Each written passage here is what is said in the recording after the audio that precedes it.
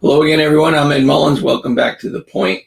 With me today is Oren Barzilay. He's president of the FDNY EMS Union. I know everyone thinks FDNY, but EMS is a component of the FDNY that basically handles all of the aids facing the people of the city of New York.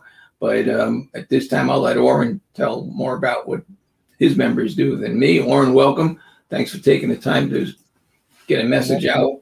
Appreciate having you. Oren, why don't you tell us a little bit about you, when you first got involved as an EMS worker and president of the union, and then maybe we can talk a little bit about what EMS does. Sure. Good morning, and thank you for having me. I joined the EMS in 1995 before the merger took place, which was in 1996. I was very young. I was in my early 20s.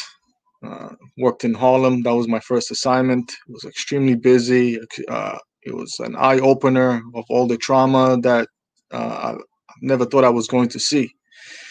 And in my first few years, working with police officers and firefighters, I started noticing faces changing in the police and fire side. So I was inquiring what happened to this officer, what happened to this firefighter, and colleagues would tell me, "Oh, they retired. They did their 20 years and they retired." I said, "Oh, that's great. When do I get to retire?"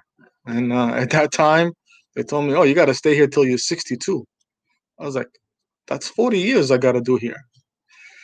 And we didn't have a great pension at the day. So I decided in 1999 to start going to union meetings and start seeing what's being done about EMS pensions. And I got involved ever since then. And a few years later, the previous president, we put up a team together and we were able to get legislation to give us a 25-year pension. It's not identical to police and fire, but it's much better than working till 62. I did my 25 years. Last year I reached it. I'm eligible to retirement at the age of 48. So it's great. It's much better than being 62 year. So ever since 1999, I've been held different positions in the FDNY EMS union. And 4 years ago, I was elected as the president. And here we are today fighting with our mayor to try to get us above minimum wage. It's just terrible. So I'm here to ask, to answer any questions. I got a lot of questions for you because I go way back into the early 80s, and every time 911 was called for any kind of an aided or a fatality, an accident, anything along those lines, EMS workers were always standing right next to us, and generally they get right in front of us when it's significant enough. So I got a lot of questions, but really for the purpose of clarity for the people watching, can you just tell them a little bit about what EMS does, what the training is, the types of people that make up EMS? I think it's important that they see EMS as people who are serving the public in extraordinary ways, because people's lives depend on it, and many times EMS is saving those lives. So why don't you describe it better than me? So EMS, emergency medical services, has in New York City 2 levels of providers. You have your basic life support providers, which are the emergency medical technicians, and then you have your ALS advanced life support providers, the paramedics. The EMTs go through rigorous 3 months of training at the FDNY ES Academy. It's dealing with trauma, dealing with bleeding, shock, people who go into cardiac arrest, respiratory arrest, and we maintain life at the basic level. And then you have your extensive training for the paramedics, which is 9 months. Typically, it's a 2-year program, but because the FDNY is so aggressive with the teaching, we're able to accomplish it in 9 months. And It's a grueling training. It's basically street doctors. They bring the emergency room to you. Our paramedics can do various skills as far as IV fluids, drugs administration. They can basically shock you at the street, on the street, or back of the ambulance. They do everything that an EMT does, but they have a little more in-depth training where I shouldn't say a little more. They have a lot more training where they are basically doing what an emergency room does in the back of the ambulance with drugs and all their skills that they learned. You're short right now about 1,000 EMS workers. Am I correct? Yeah, we are always working at basic staffing, meaning that should a incident happen, let's say a major car accident, a school bus, a fire, it depletes our system. So let's say a fire broke out in the Bronx, for God forbid. Now we have to pull resources from Queens, from Manhattan to help the Bronx out. So we never, which in turn leaves those communities unattended by EMS, and that happens on a daily basis where call volume spikes. We're constantly moving units around. Far Rockaway, for instance, has never had sufficient staffing. So we leave Jamaica neighborhoods unattended by FDNY personnel because those units are on a daily basis redeployed to Far Rockaway. Queens units are on a daily basis redeployed to the Bronx. It is so bad that, God forbid, we have a major disaster again, we're definitely not prepared with the staffing level. Has anything been done to address that? I mean, do the community board members know? Do the local council members know that this is a shortage in their particular districts? And if so, what are they doing about it? So I do not believe the communities are aware. It's definitely something that our local needs to address more with the communities. I mean, we have testified at council hearings about this, specifically Far Rockaway. They did address it partially. They added 2 additional units after we testified, but it's still not enough. The call volume is still increasing every day. When I started this job, it was roughly 2,500, 2,900 calls a day. Now we're at 4,500 to 5,500 calls a day. So even though they added, also when I started, it was 3,000 of us. Today, there's 4,000 of us. Even though the call volume has doubled, they only increased us minimally. So we're doing more with less people. What does the mayor say about this, or city hall staff that works for the mayor? I mean, there's a shortage. You just described more personnel, but still even more calls. So it's obvious just based on the numbers that it's not being met. There's probably a delay also in response time, I'm guessing, right? Yeah, so it's very tricky how they do response times for EMS. Sometimes they stop the clock as soon as the fire engine gets there, which doesn't mean EMS is there. So, the mayor. Listen, we started basically a war with him 2 years ago when a reporter asked him, "Why is EMS getting so low pay?" And he made a comment that stirred up a lot of fire in us. Well, EMS is different. Yeah, we know we're different. We have majority of our members are minorities. Majority of our members are women. Is that the reason why we're different? So we've had a campaign on addressing those issues with him.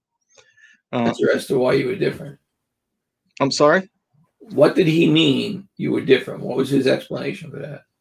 He didn't get into details, but Bob Henley from the chief leader asked him that question. And he's always, giving a roundabout answer about EMS. He never addresses the real questions or the real issues. When he said EMS is different, we took that as an insult. How are we different? We are responding with fire and police to the same job. Why are we different? Let me ask you another question. It just triggered a thought is, I've been president for 19 years and, municipal labor committee, there's a uniform coalition that often gets put together in bargaining talks and doesn't always work out. Some people work in smaller numbers. Sometimes it's bigger numbers. But it appeared in the past that corrections was kind of left out, although in the last time corrections was at a table amongst, sanitation and others. But EMS is never at that table. And you are a uniform worker. You work side by side with the police. You work side by side with FDNY. Why is it that you're not at that table? Is it that you're not invited to the table? Is it that you choose to not be at the table? In January of 2001, we passed a city council resolution to consider us a uniform force. Mayor Bloomberg rejected that. We had to take it all the way up to the appellate court, and we won in that court as well.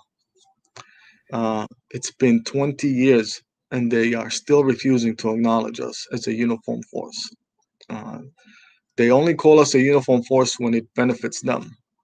However, at the negotiations, we are still considered civilians. They refuse to put us with the 4 other uniform components of the city, which is police, fire, corrections, and sanitation. So even as we're negotiating today, we asked them to address the uniform issue, and they're refusing to do it. They're giving us the civilian pattern.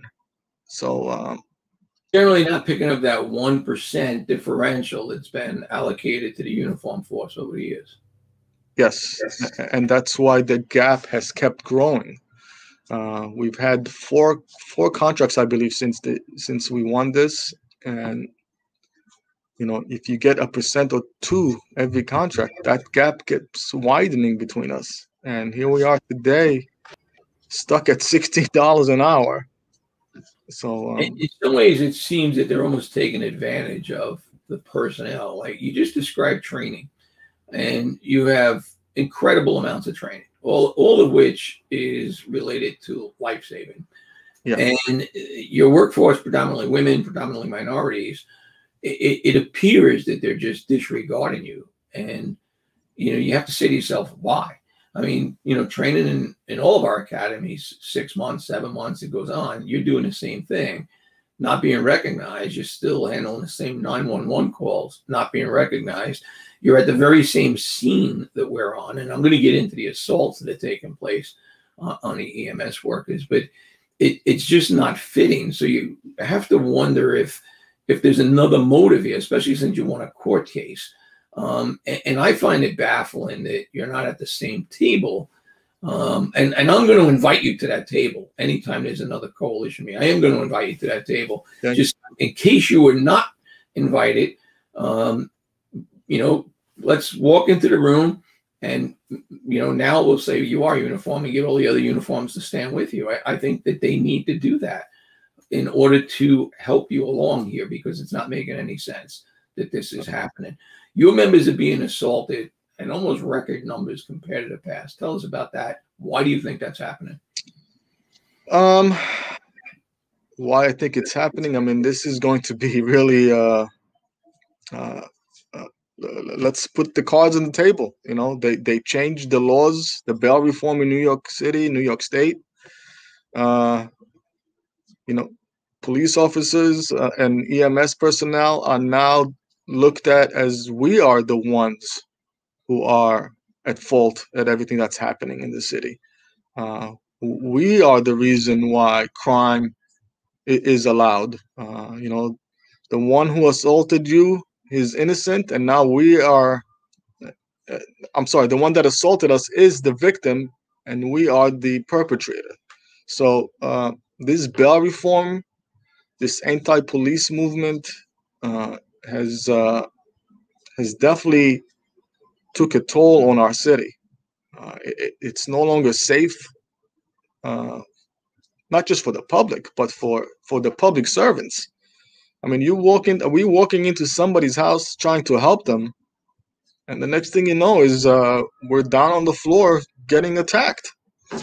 I mean, where's the sense in that? I mean, you can disagree with the way things are in the city, but why assault somebody who's coming to your house to assist you or your loved one? It just mind-boggling. And people just know that there's no consequences anymore. So, you give them, you arrest them. Our fellow officers are arresting them, and they take them to the precinct. Whatever happens with the DA's decision, they're back on the street within a couple hours. So, basically, there's no consequences anymore. Purpose is for NYPD to respond to those 80 cases is to be there to protect EMS. That's one of the main purposes. I'm going back into the 80s when that was made aware to me, and also to record 80 so that we can document the 80.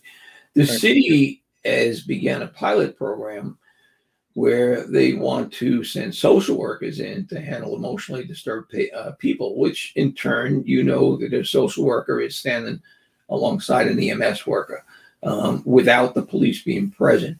It's my understanding from the social workers, they want nothing to do with this, and that thereby leaves you exposed even further. What are your thoughts on that? That is been a major concern to us. Safety of our people has always been the priority. However, they decided to follow a model that works in another state in our country. I think it's Seattle or Portland, one of those cities. And it's been working there for apparently 20 some years, they say. I say, okay, that's great. When you have a city that has a small call volume and they maybe have more intimate time with the patient, but we are a city where we have violence on a daily occurrence. We read about them every day. We see it on social media every day, how people are just bluntly assaulting the elderly, assaulting innocent bystanders. We are gravely concerned about this issue. However, they were going to force us into it, as some politicians were looking to pass legislation to make it part of our duties. There's a bill up in Albany right now to make EMS deal with mental health issues. So one way or the other, this was going to come down on us, and we're keeping a close eye on it. Well, EMS already deals with mental health issues, but they deal with it under the protection of the NYPD. Yes. To extract that is completely insanity. It just makes no sense. If you're putting in letters to Albany or opposition letters, I encourage you to reach out to the other unions to get that support, because it's certainly putting your members in harm's way, and we'd be more than happy to support, anything that you put in to protect them.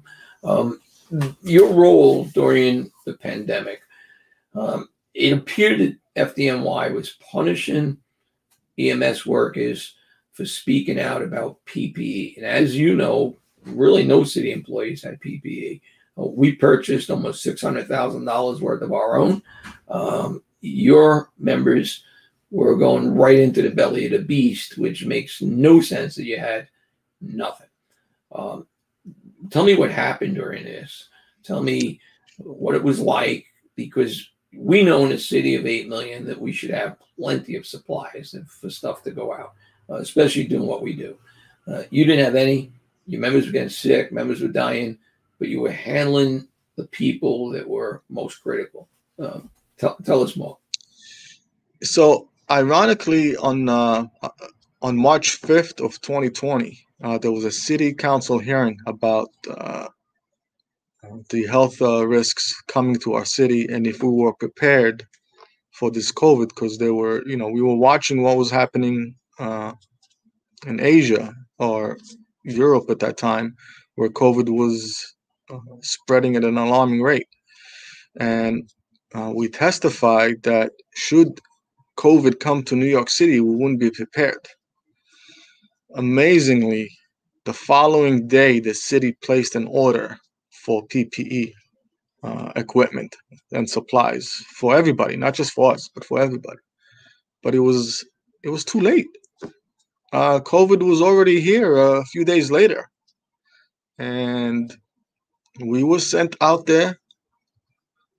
And when the department realized that we were so short on N95 masks, they started issuing orders that only on certain calls you can use the N95 masks, and only on people who are having respiratory issues they can be used. And then they started threatening that anybody who uses N95 masks that don't fit the criteria should be disciplined. And we're like, well, just because I'm going to a call that has a broken foot doesn't mean that somebody else in the house doesn't have COVID. Right. You know, just because they're calling us because of a severe headache, you know, they don't always tell us all their elements. We don't know if they have COVID. Sure. As far as we're concerned, all our patients have COVID. All the people that we're coming in contact with are COVID. So we started, you know, specifically myself talking to the press about how unprepared the city was. And that didn't go well with the department. They tried to basically gag me and my men and women. One of them was suspended. 3 others were restricted from doing patient care and being on an ambulance, able to earn a living. It just terrible situation that they put us in, and then on top of it, you're going to harass us about not. You're going to harass us about us looking for protection. It didn't make any sense what was happening from the department side, so we decided to sue them for our First Amendment right. They basically violated our rights for speaking to the press. We didn't speak about our patients. You know, the public has a right to know what's happening in the city. The public has a right to know what it is that tax dollars are going for. They should know what's happening as far as people falling sick and dying. And when we spoke to the press about it, that's when the retaliation started happening against myself and a few of my colleagues. And you have a right as a union president to represent your members. You have a right to express what's taking place. And if it means going public to defend your members, you have that right also. That's correct. The city of New York and NYPD is doing the same thing to me. I didn't realize they were doing it to you. Yeah. This is, systemic of what occurs, at least under the de Blasio administration. I've been around a long time. I've never seen a union president brought in or a lawsuit where they try to silence what's taking place. And, you have that right to do that. And I hope your suit is progressing and we can assist you in that in any way. Let us know. But members of particularly your union, tell us about what happened when they were sick and those that passed away as a result of it. So at the peak of the pandemic, we had 4 members who have died early on, and then as the days went by, we had 3 suicides. More members have died since from COVID, but at the beginning it was instantly where a few hundred people became ill, and a few have succumbed to the illness. It was rough. They placed us in harm's way, and this was a direct results of them not giving us the equipment that we needed. I try to tell them that in the beginning that we need to go higher than the N95. From day one, I told them N95 is not really protecting our people. We need something better than that. It's an N100. The P100s that we use now. Right. And but we as a department, we even have better than that. We have our SCBAs that we use, and they kept refusing to implement that. We have hazard technicians, we have rescue technicians. I mean, obviously the call volume would have been hard on them, but you know, why don't we utilize what we have? I mean, it's only, I think, maybe 4 or 5 months ago that we finally got the P100s. I mean, it's great. Thank you. We appreciate it. Don't take me wrong, but it's a little too late. So, you know, overall, half of my members have contracted COVID-19. We have roughly about 2 dozen who are considered long haulers. They haven't recovered yet. They still have some major medical problems from COVID. They're unable to return to work, and their clock is running out. You know, they only give us a limited amount of time with our line of duty injuries until you return, or otherwise you'll be sidelined. And, that day is approaching quick, and we don't know what's going to happen with these people. Have you of suing the city for failing to protect your members, knowing that there was a request for PPE ahead of time, that they didn't have it? You're really the lifeline, you know, to the emergency room. Yeah. Anybody in the city of New York goes down, it's you who takes them there for the most part, 99.9% of the time. And it's clear, without speaking to you, that they didn't protect your members. Any possibility of filing a lawsuit?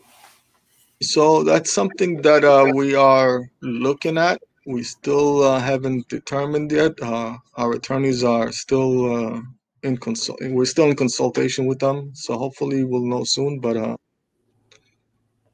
because from what I understand, the corrections attempted that and it wasn't successful.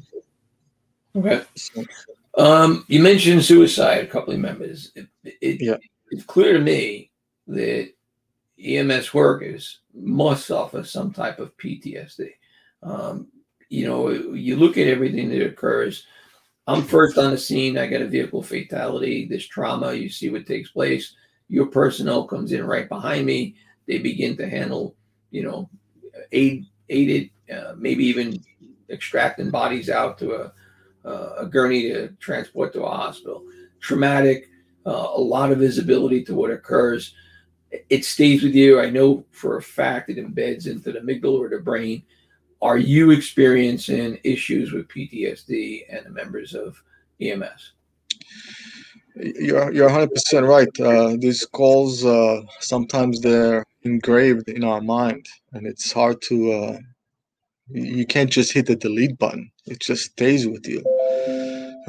Prior to COVID, we averaged about 50 to 80 cardiac arrests a day. When COVID hit our city, it was over 400, 500 cardiac arrests calls a day. So some of our members have seen more death than I've seen in my entire career here, in a year's period. So, as you said, we see a lot of trauma. We see a lot of assaults. We see everything that the police see, we see, you know, because we work hand in hand together. So PTSD is real. We have seen, again, like as I mentioned earlier, 3 men take their life. Numerous, countless others are showing signs of PTSD. They simply, you can tell it changed them. This job has changed them. A lot have resigned. We lost hundreds of people because they said it's just too much. It's not worth it. You know, they beat us up with the wages, with the poverty wages, and there's the assaults to add on top of it, because every day somebody else gets assaulted, and there's no help in sight. We don't have, the department will take credit for having a counseling service unit, and I have been fighting with them for the past 2-3 years that it's basically a joke. Our counseling service unit, it's not designed for EMS. It's a program that was put together for firefighters. While I respect all our firefighters, the FDNY's counseling service unit is not for EMS. As a matter of fact, most of the time, if you ask my members, they get turned away, and they even ask them, "Why'd you even call us?"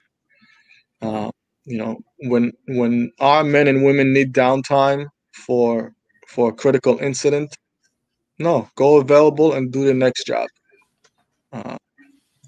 We don't have that. If you need some time off or to speak to somebody, it's on your own time. You have to use your sick leave.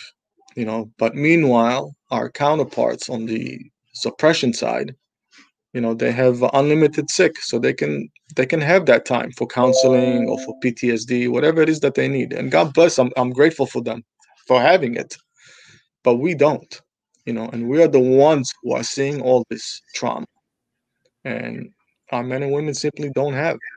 If you want help, go seek outside counseling. It's going to cost you a penny or two, which they can't afford. So it's a vicious cycle that the men and women in FDNY EMS go through. Off camera we spoke, and this is a point of clarity. This is not a comparison or condemnation that FDNY gets this or NYPD. This is talking about what's right, what's fair, and what's shortcomings to your membership, and really what they do. And I'm going to get into the bargaining in a minute, but you mentioned assaults. You had an EMS worker. We had the photo up a little while ago. We'll bring it back up. She was bitten, almost Hannibal Lecter style bite. Tell us what happened here and what was the outcome of this particular case. So this young lady, paramedic,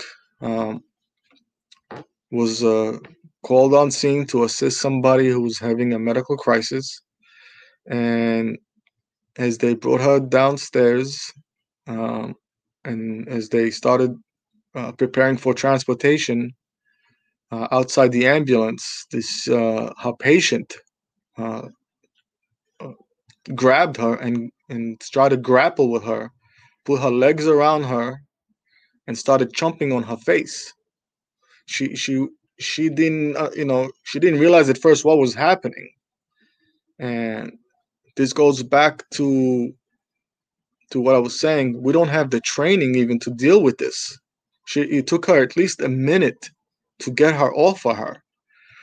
We don't have any self-defense, and that's another issue. We don't have the skills to deal with violent patients. We know how to treat them, and we've been screaming for years, to give us de-escalation training, to give us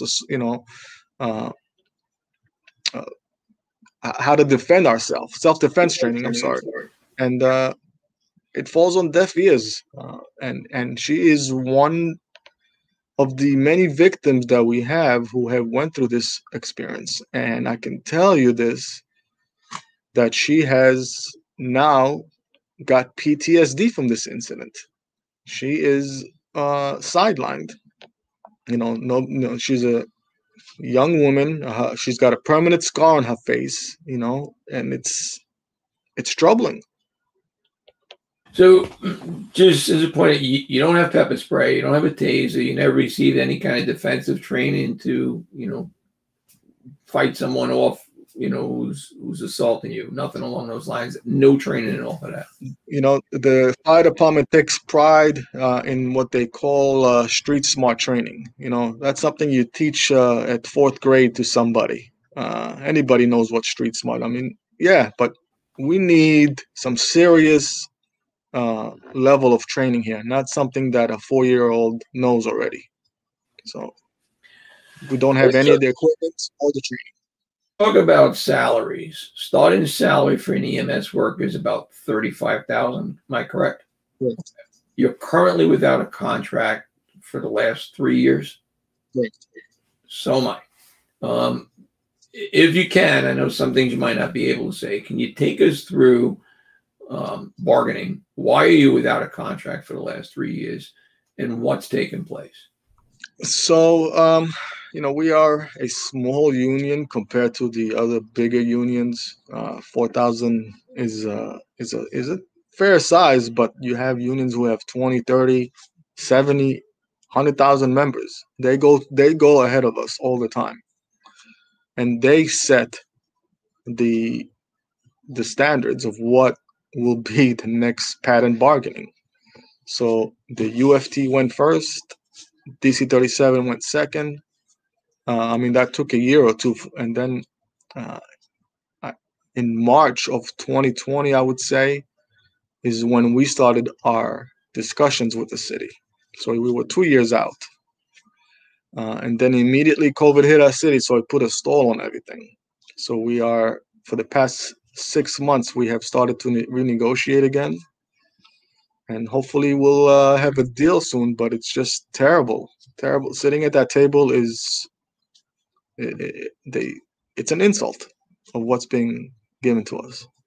Consideration for upping the salaries to get them to within reason for cost of living. I've read that some of you are, and I actually know one who is telling me stories that, no more than one, but one particular who's telling me stories about EMS workers living in shelters, living in their cars, trying to stay in the hospitals where they can to, change and get some sleep to come back to work because they cannot afford to, maintain an apartment and live. Is this all accurate? That is all accurate. Our members can't afford to live in the city that they work for. So they live so far away. Sometimes they have to sleep in their cars. They have to sleep in the station.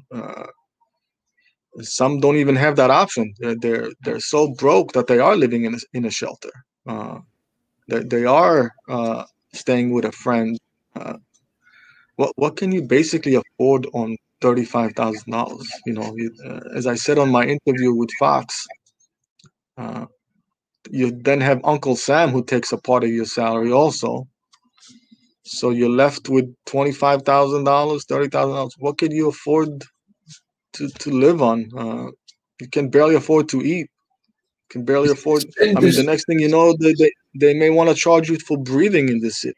Oh, they're just so out of touch with the salaries. Not just for, I'm advocating for my men and women, but I'm just saying there's so many people who are hurting out there. It's just terrible. Has this been brought across to the table with the city when you're talking about people living in their cars and shelters and stuff? Have you explained that to them? We have, and it's just we testified on this as well. The council actually when they passed the city budget last year, they included wage increases for EMS. It's in the budget, but as far as releasing it to us, it's a fight. You're asking for livable, comparable wages, but they just don't want to. They don't want you to have it. Is it true that workers at McDonald's and Costco make more than an EMS worker? It is true. Costco advertised, I believe 2 or 3 months ago, that they're paying $18 an hour. McDonald's did the same thing. Why work at EMS? You potentially get killed doing this job, or contract a disease, or be permanently disabled from an injury, when you can go work behind a counter somewhere. And please don't take this the wrong way. Anybody who goes to work is admirable thing to do in life. But why take the risks of working for a city that doesn't care for you? You're basically putting your life on the line for minimum wage when you can go make more money somewhere else, have a stable position where you're not exposed to anything.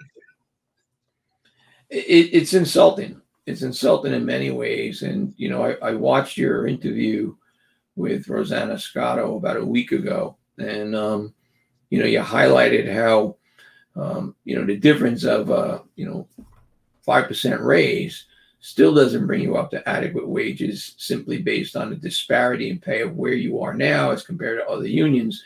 And we're not at times even meeting the cost of living to live in the city of New York. I laugh when they want to make city employees, particularly, members of the NYPD, residents of the city. The teachers don't have to live in the city. Other city employees don't have to live in the city. I don't know if your employees have to live in the city. They don't. So at the end of the day, you are paying us substandard salaries that we cannot afford to live in a city. And, again, and I'm not telling you what you don't know, but I've been alongside EMS workers. There's no way the city survives without having EMS workers out in that street. And when I saw your story on TV, I was shocked. This is something that needs to be addressed. Have you weighed in on the upcoming election and had these conversations with either Eric Adams or Curtis Sliwa? We've had endorsed Eric. He's a public worker. He's held many public positions throughout his career. We believe that he understands EMS more than anyone else because he worked side by side with us. He knows what our job is, and I'm hoping that when he becomes the next mayor, that this issue would be put to bed finally, so our men and women could live in harmony. And we're not asking to be millionaires. We're not asking to be rich off this job. We all know we're not ever going to be rich from working here. Sure. We're just asking for livable wages. That's all we're asking for.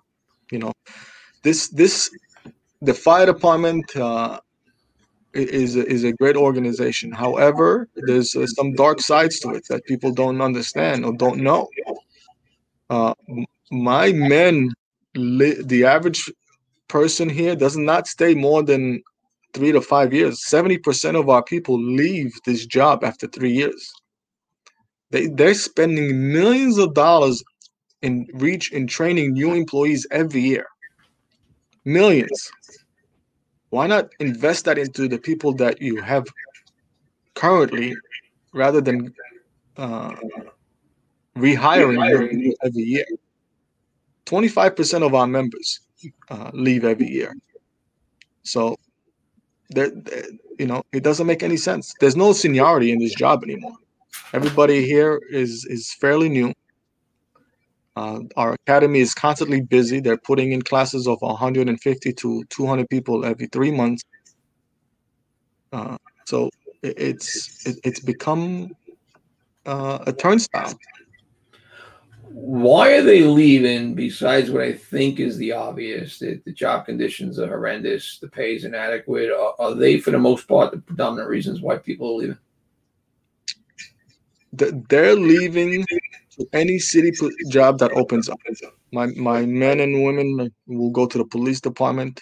I mean, when you have EMS officers, supervisors leaving this job to become a police officer or a firefighter or a sanitation worker, that's alarming. You're gonna go start somewhere else fresh. They know after the second or third year they're gonna surpass their top pay salary here, so they'll sacrifice 2 years of living in hardship, but after 2-3 years they'll make more money than us employees who've been here 20 some years. Do you think that people would stay if the salaries were comparable to the other uniforms? I think so, because every time you run to a former EMSer on the fire side or police, they will tell you this was a great job. The salary is just terrible. I mean, our job is fairly unique. Where do you go? What other jobs besides police or fire or EMS you get to go into somebody's home, and make a difference in somebody's life? All our jobs have self-rewarding uh, that comes with it, but the pay, you try, and after 3 years you realize nothing is changing, nothing is happening. They move on to somebody else, and if you talk to them, they'll all tell you, if the pay was different, we would stay. But I think if you ask any person that ever called 911 for a EMS worker, what that feeling is like when they see them come through the door, there's a feeling of great satisfaction to feel that something is about to happen where someone can be saved. And I think that's getting lost, based on everything you're explaining. And, the pay, I did not know the turnover was that high, which leads me to believe that the city of New York benefits from that. They benefit by lower starting salaries, not paying out the pensions, not paying out the medical benefits, because for the most part, most of your members are going to be younger people coming in who are not utilizing the benefits. So it may be cheaper for them to train people and just keep having a turnover rather than keep employees who become experienced and stay in this system. Because I see a lot of that in law enforcement. There are other municipalities that pay more than the NYPD, and we spend millions of dollars training people to do the same thing, but the city of New York does not care. They simply would rather spend the money on training and not put into the pensions and the benefits. They're always complaining about it. Where do you go from here? First, I just want to say you're 100% right about how the city sees us. They just see us as a number. So yeah, they're saving millions on pensions. They're saving millions on benefits. There's no doubt about it. But I can tell you that those savings, though, puts the public in jeopardy. There was a study done by a university that shows clinicians, whether it's EMS or doctors, they finally get to reach their top of performance when it comes to saving life after 7 years of exposure, meaning that the more hand experience you have with patients, the better you become at it. So would you want somebody coming to your house with a 1 or 2 year experience doing CPR on your loved one, or do you want somebody who has 7 years who can actually see signs and symptoms that the 1 year guy or girl didn't get to see? So the public is the one who's really suffering here by not having experienced workforce. Have you considered running a public ad campaign and creating awareness? We've been successful from the law enforcement end of getting a message out about crime, but crime has also just done its own messaging simply because it's happening all over the place. But people don't really know what you're telling me. And, radio ads, TV ads, things, I know they're expensive, but have you given it any thought? So we've had some ad campaigns, some radio ads as well. It's something that's always on our mind, something that we try to bring out to the public. We're doing it at council hearings. We had so many council hearings, and I thank the council members for assisting us with some of these issues. Everything that I mentioned to you today, we brought to their attention. And they passed some resolutions. They passed some legislation that the fire department has to start complying with, as far as to why people are leaving this job. That was passed last year. The department, we're making small steps to hopefully get to the bigger step of educating the public.